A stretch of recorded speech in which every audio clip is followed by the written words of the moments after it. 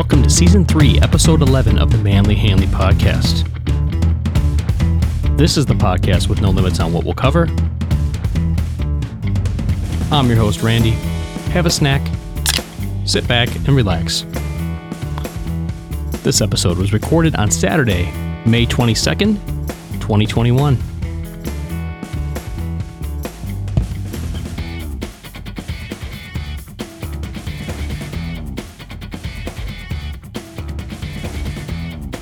All right. So today is another episode that I've kind of done in the past, but things that just change with time and technology I like to cover again. Today's podcast episode is starting your podcast and things I've learned. So I feel like I do a lot of topics related to starting your podcast because I help people do that. So I feel like kind of comfortable doing that, I guess. Oh, today's beer, by the way, is a kind I thought I was buying a M45, but it's actually called Boss Tweed. I was just looked by the can, and generally their cans look like this. It's a Michigan beer, and it is strong. So it's 9.3%. So I mean, it's got a good kick, but it's delicious. So yeah, highly recommend it. Great Michigan beers. I mean, I live in Michigan. They're the best. So they really are good. But today I'm going to talk about, things that I do still to produce a podcast and things I've changed and, thinking that it might help you if you're going to go down this path. A lot of people want to start a podcast. They still do, even though it's been happening for a long time. And I think these tips are very useful. And a lot of it, of course, geared toward audio because that's my background, but I think I can help you out. So what are some things people may look over when starting their podcast? Let's start with tools that are easily transferable. That's something people overlook, I think, because a lot of guides out there are talking about use this tool, a lot of services. They want your subscription money. They want you to pay them. Use this tool. Well, what happens if they go offline or they just stop? Stuff like this happens all the time with, startups that maybe they just find out they're not sustainable and they just collapse or they just close the service. You don't have it anymore. I think the old-fashioned way is kind of the way to go here. And I think, use tools that are easily transferable. That's what I mean. Record in WAV format on a digital audio workstation, like I am right now. Record into WAV format. This format I can use as my source file. And, this will serve as your backup that you'll archive for the future. Like say you stop doing your podcast for a couple years. I stopped for 6 months, I think. Then I came back. I had WAV files. Not a big deal. I could just upload them anywhere else I want. So that's making things easily transferable. I didn't record them into a cloud platform and just say, oh yeah, I guess they're going to hold on to it for me. No, that's not good enough, in my opinion. So think of this as the studio master of your album. How the record industry used to store their stuff. Maybe they still do, on their masters and in a big warehouse that might catch on fire, which has happened, and they lost them all, a lot of them. But think of it as that. Now you got online backups, stuff that's just redundant in the cloud, and it's very hard to lose things. So that's cool. Back it up locally and to the cloud, in my opinion. Your uncompressed WAV or FLAC or whatever format you want to use, lossless quality, so that you can upload it to another service that's probably going to decrease the quality, but at least you can afford to have the quality decrease because it's already in its, pristine condition. Back up your show notes and each episode's cover art. You might not think of that, but it's really easy to do. It just requires a folder on your computer. But I mean, these backups don't have to be tricky at all. I don't think I've ever mentioned how I back up my episodes that much. I've just kind of generally talked about it and doing it. But the episode it's mainly like a Word document, say, just for an example, or OpenOffice. That's kind of the area I'm in, is like OpenOffice type documents, but a rich text format document, something that can do bold, just the basics. You don't need necessarily images inline and all that unless you're going to publish to the web, which you can do that after. But the text needs to be text. The way I like it. That's how I like it anyways. Because in the future, down the line, if you want to just preserve, copy and paste that somewhere else. It's going to be easily transferable. Now, if it's in some proprietary format, you might have to figure out like a migration tool or figure out how to get it over to the new format. Text is just going to go. Text has been text for decades and it hasn't changed. So backing up the clip art and the, clip art, the cover art and the text is so easy. And generally the way I do it, you place those in a folder, the little cover art image for this week's episode, the WAV file, the episode audio. That's just one file usually because I don't edit these into chunks or anything. And then the Word document, I'm just saying Word because most people are familiar with that, in a folder. Then you take that folder, you right click on it, add it to a zip archive, zip it up into one file. And that one file is a folder with files in it. Nice and neat, just one file. And then put those in a folder that's maybe the title of the season 3. So right now I have season 3 folder on my server and on, OneNote or Microsoft OneDrive. I have it backed up there as well. And there's a season 3 folder. It's just like S3. And then in that folder I think this is the 11th episode. There will be an 11th episode in there. It's just a zip file. And then when I want to come back, I just unzip that file into into a folder with some files in it, and it's ready to upload to any service if I need to in the future. Probably won't be doing that, but who knows? It's just there, and it's not hard to do. And it could, if Spotify or one of these big services for some reason went under and you lost all your stuff, you still have it. You're responsible. So, that's what I do. Back it up to a NAS server, OneDrive. It's up to you. I recommend having 3 backups. I think that's the best way to go. So, that way if you change hosts or stop podcasting for 6 months like I did before, I don't want to think twice if my host is going to delete it for inactivity or, because I could always just go back and resurrect an episode at a later date and upload a fresh copy in lossless format. Something else I didn't think of, I may have, but I didn't mention it or write it down. I just kind of thought I would know this. And it's a noisy chair or room or mouth. You have a noisy mouth. Those things, that matters. Have a drink before you go on. You don't want a dry mouth because it'll make that smacky, noise. It happens. I've done voiceover work where I was like, oh my God, I got to drink some water. This is a disaster. And just having a glass of water will help. Not too much water. You might want a wet mouth, I guess. But a noisy chair. Also recently did a voiceover work for my main job. And I could hear the chair in the background. It was driving me nuts. So I tried to not move as much. And I'm just like, oh my gosh, let me just go to my good chair that doesn't move or make noise. And it's this leather chair I've had that Krista and I bought when we moved into the house with our new furniture. It's a solid leather chair. No movements, no springs, no leaning back, no lumbar support. It's just a solid, awesome chair. I have to sit up straight in this chair. I probably have better posture this episode, and I don't even notice. I'll probably see it later on because I have to sit up straight in this rigid chair, but you're not going to hear any noise when I move around. This other chair, the desk chair, like your standard desk chair, was so loud. And you've heard it in the previous episodes. If you go back to any episode, I guarantee you'll hear that chair. And that's something I just never did. And I was like, it's not that big of a deal. And it's not. I don't have millions of listeners, but still, I think it adds a little bit of quality to not have that extra noise. And then noisy room. That I've talked about before, and this isn't something super critical unless you're talking further away from the mic like this. This is basic audio engineering. This is like first day of sound school, junior audio engineering, I guess, but it's important to know signal to noise ratio and the distance of you are away from a mic. Now, this kind of microphone I'm using is a very common mic now to podcasters, but this has been a vocal mic for many years, before podcasters, I would say, but before it became big with podcasters, people would scream into it for vocals, whatever. But this mic, you can get up right on it. It's not going to distort. It's got a low audio output.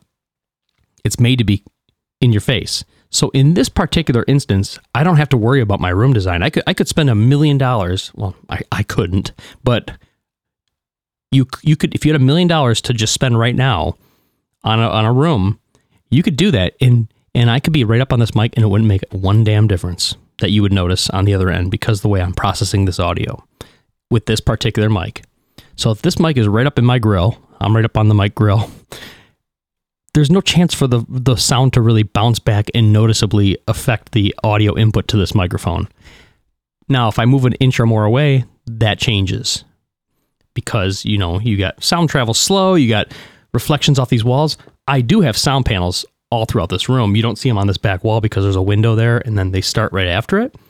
But I treated this room mainly for when the drum set's in here to decrease the sound pressure levels. But for this podcast, it wouldn't make one difference. And hundreds of dollars later, other people might learn that as well. But you might not be playing a drum set in your room. Maybe your room echoes a little bit and it drives you nuts just to talk to other people. And that's a reason to dampen the sound. It always helps. Cut down the sound a little bit. Put some furniture in there. That might be enough. So that's something you want to think about, but it also depends on the microphone you have. So I'm kind of I could go off on a tangent with talking about many other microphones, but generally a dynamic microphone like this one, it's not a condenser, it's a dynamic microphone that you can get right up on without it sounding terrible. It has a pop filter built in. You don't have to worry about the sound of the room as much, in my opinion. So that's kind of covering the noisy environment. And then I don't know why I put this twice. My notes are sloppy at times. Take better notes. I'm sure you could take better notes than me. But what I do is when I'm reading the notes, for my show right here, these are going to be ultimately the show notes. But I'm so picky about missing it after the show. I actually delete it and correct it as I'm talking to you, which is why I often stop, because it will really bug me if I don't catch that and then it ends up on the website later when I post the show notes. So let's go to the next section, and that's what audio gear do I use and my recommendations, have they changed? Let's check this out. I haven't looked at myself on the screen. I haven't had the monitor on at all. It looks like it's still working. Hi. So I can see myself now. I can actually go back to my desktop and then with me in it. Awesome. This is working out really good. I like this new setup. This is like week 2 of doing it this way. And not changing it for a week is pretty good for me.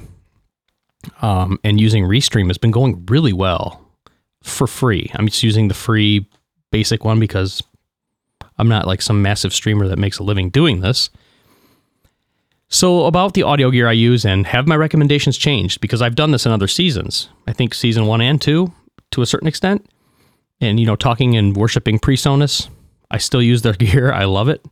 But better products are coming out all of the time.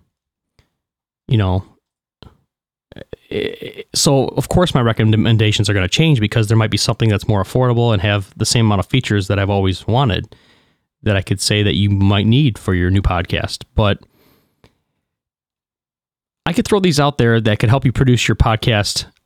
I figured I could throw these out here to help you produce your podcast in the most efficient way possible. And I mean cost effective and simplicity and having everything all inclusive by buying, the least amount of items. That's what I'm all about. That's it's just efficiency, I guess.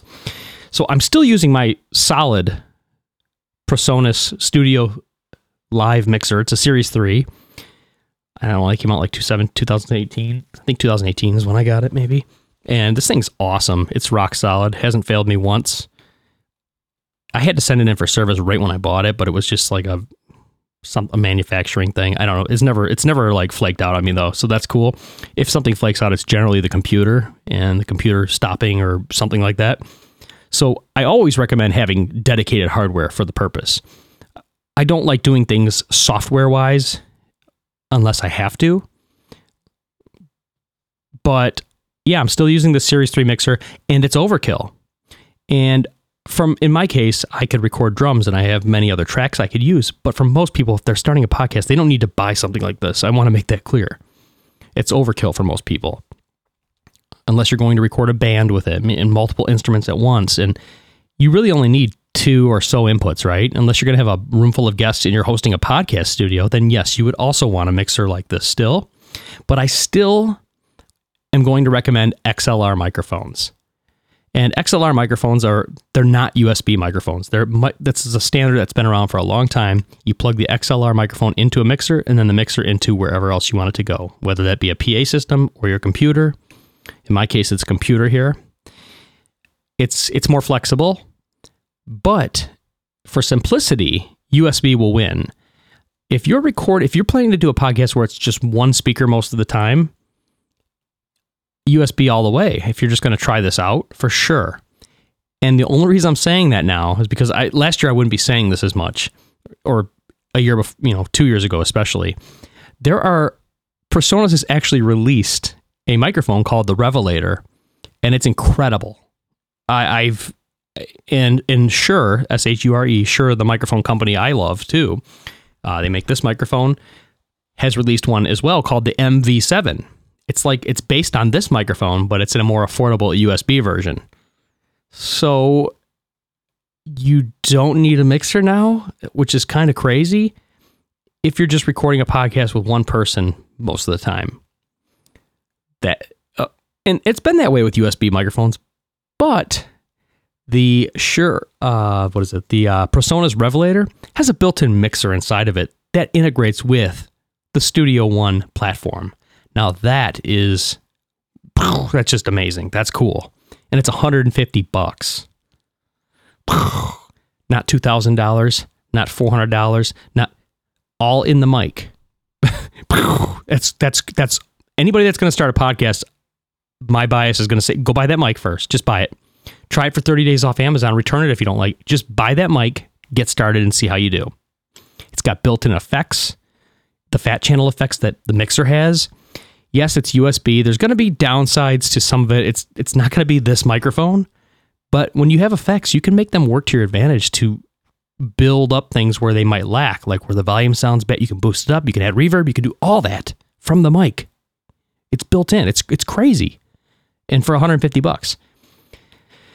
So, if I'm going to start somebody on a podcast and recommend something, I would coach them on getting that microphone as a starting point. Not to mention, it also comes with Studio One software, the Artist version, which I believe is $99. So that's $99 out of that $150 price tag on the microphone. That's a killer. That's a killer feature. But there are some similar competitors, such as the Shure MV7. Now let's jump over here and I'll put up my screen. And this is the MV7. As you can see, it looks very similar to what you see me talking in, but it's not. It's a cheaper knockoff version that tries to, mimic it at a better price point. But still, it's $250.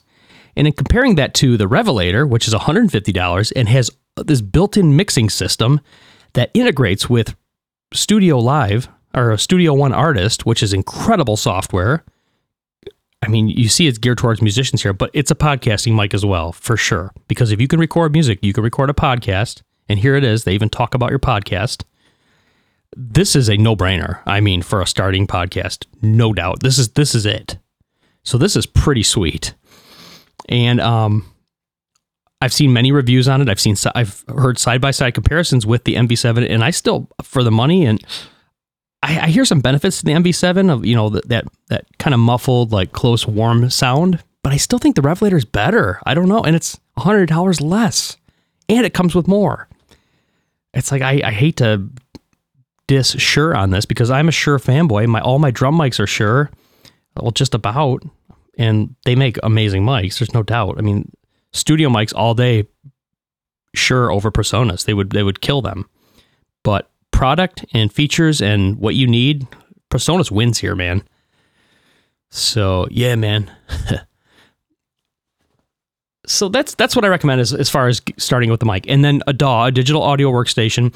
If you ended up going with the Shure mic and you don't have a DAW that comes with it, I don't even know much. I don't think that one comes with the DAW, but you could download something like Reaper or like just some kind of like Audacity, whatever. It's not going to touch Studio One, in my opinion. Because Studio One, you could add tons of music ability, digital instruments like, MIDI and just like lots of cool stuff. Build drum beats in there, whatever you want to do. And yeah, this is pretty cool. So let's move on. I got too happy about that mic. I just want to start buying them and showering them to neighborhoods where people want to create podcasts. So next thing is the host. Do you need the host with the most? Terrible dad joke. On average, though, I've changed hosts each year since I started this podcast. I'm on my third host, and it's one of the big dogs, Spotify's Anchor.fm platform. And I never thought I would go with something like that because, I don't like to go with the big dogs. I want to have something cool and hip, right? But it's free. And I'm not just going with it because it's free, but does it give me the most is the question. And in my situation right now, this year, I believe it does.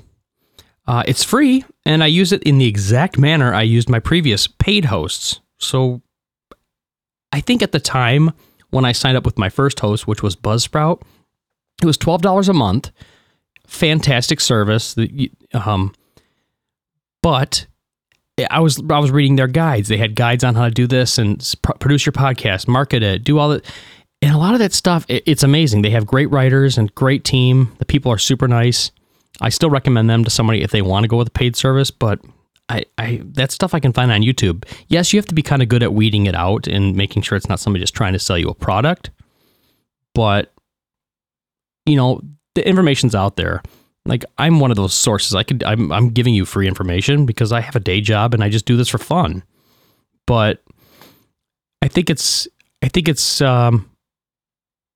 okay to have a free host. And the reason I say that Spotify is okay, and I say Spotify and Anchor FM interchangeably because they own Anchor FM, but Anchor FM's, I think, always been free, and they make it clear in their terms that you own your content. They're like, we don't own your content. They just want you on there. They want to have a library to offer people, so yeah. And what they also do is they just start shooting your stuff out there, syndicating it to other platforms. Like, I just got an email last week. It was like 4 or 5 more services. They're like, your podcast is live here. I'm like, oh, that's cool. I didn't do any of that. That's awesome. The main ones you sign up for are like, I want Apple. I want to be on Apple, iTunes, and I want to be on Google. Oh. No, they go further than that. They're like, hey, you're on here, you're on here, you're on here. That's cool. I didn't have to go to all these directories or Zines and submit a bunch of crap. They did it for me. And I own my stuff. That's why I back it up still. But anyways, Buzzsprout was the first one I went with. And I was just like, okay, the year's up. I don't know. I don't feel like I'm getting any more listens. If that was my goal in the beginning, I really don't care because I'm still doing this for fun, like I said. The next one I went with, I was just like, well, I'll just change it up. Let's go to another host. Because I saw some kind of deal they were offering. This is SoundCloud. And the name rang a bell in my head already because music, like just artists, I would post my old band stuff on there, and I still have it hosted on there. And SoundCloud was always good. They were just reliable. It worked. You uploaded your song, and it plays in a player, and you can embed it on a website. It was so cool, and it still is. So I was like, yeah, I'll just host my podcast on. It's like a long song, right? I'll just host it on, SoundCloud, and I did that for a year, and I got a really good deal from them. It was like $5 a month, or maybe it was, I don't know, something like that. And then when that deal wore off, I was just like, I still like SoundCloud to listen to music and discover, some indie artists or something, I guess. But this Anchor FM sounds appealing. Like, at first, I've heard of Anchor FM. I didn't know they were Spotify. And I was just like, nah, I don't want to go with them. They're the big dog. What does it matter at this point? It's like, it's not changing the amount of views I'm getting and, the exposure of the podcast. It's just as much fun recording this locally. And then I'm going to upload it somewhere, anywhere to the internet to have a host for it, right? And ultimately, it's going to go to iTunes and Google anyways. So their algorithm's going to affect who sees it or who hears it. So it doesn't really make a difference on who hosts it, as long as the host is online. So that's why I went to Anchor FM. And that kind of, there's free YouTube videos out there. You can learn all about posting to these different platforms, but you don't have to pay money. And I'm all about trying to avoid paying multiple services a subscription fee. If you haven't caught that by now, don't use this, don't use that. Privacy. I don't. There's tons of services out there that will chop out the audio, make it sound good, and you can learn to do that on your own. Like, I'm doing that on my desktop right now with this Studio One app that you can get by buying one of these microphones for free, and you can do it too. I mean, it's the same exact software. It will have these same effects. I didn't buy any extra effects. So I made it here to talking about Anchor FM, and that's just circling back to what I was talking about in the beginning. So, I mean, yeah, This is the importance of backing up your data now, because it's all in your hands and you're in control of it. You don't have to worry about if this host is going to go down. That's why I think it's important to do all these things on your own. And once you learn to do that, then, it's yours and you're responsible for it. Nobody else is, So if you're a new listener to the Manly Hanley podcast, we would love to hear from you. Visit our website, that's randyhanley.com, and leave a comment. And, feel free to send me an email, randy@randyhanley.com, and follow Randrums on Twitter. Thanks a lot for listening. Have a great weekend.